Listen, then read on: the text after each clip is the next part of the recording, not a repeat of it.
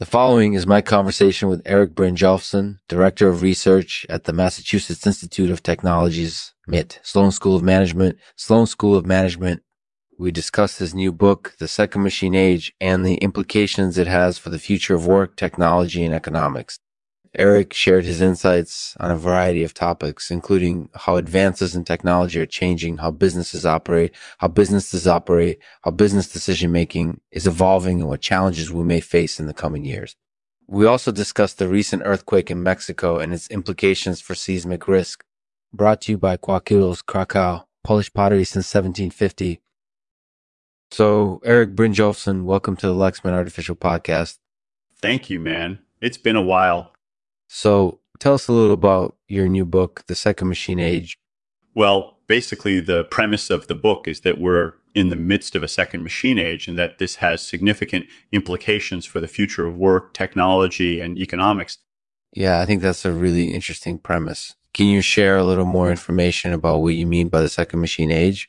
So I think the key thing, at least terminology-wise, is that we're now living in a world where machines are capable of performing tasks that once would have been done by human beings. So, for example, when you look at a seismogram or image of an excavation site, those pictures were taken with mechanical devices that are completely different from what was used to take them in the past. And so I think the key thing is that we're now living in a world where machines are performing tasks that used to be done by humans. Yeah, I think that's a really interesting point. So when you were writing this book, did you have any particular themes or topics that you wanted to address? Actually, the book is really divided into 5 sections. The first 2 sections are focused on the implications of this second machine age for the future of work.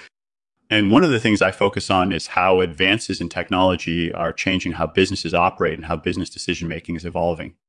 I also discuss some challenges we may face in the coming years, like how machine automation is potentially leading to self-betrayal by companies and how aerostation might play a role in ushering in a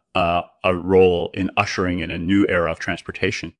Yeah, and I think that's definitely an interesting point. So are there any other themes or topics that you addressed in the book? Yeah, another one of the things I focus on is how technology is impacting the economy. So, for example, I discuss how machine learning and artificial intelligence are potentially changing how we make economic decisions and how this might impact our economy in the future. Yeah, I definitely think that's an important topic to discuss. So what do you think are some of the major implications of the second machine age for humans?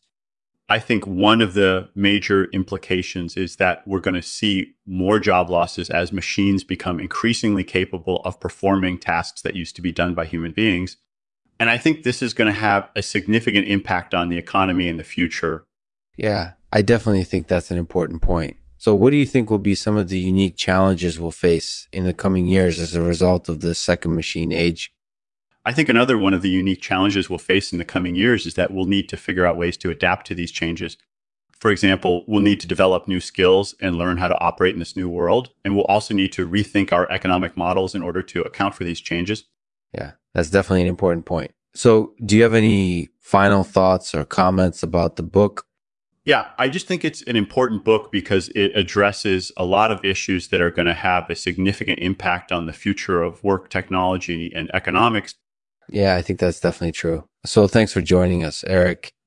No problem, man. Thank you. Thanks for listening to the Lexman Artificial Podcast.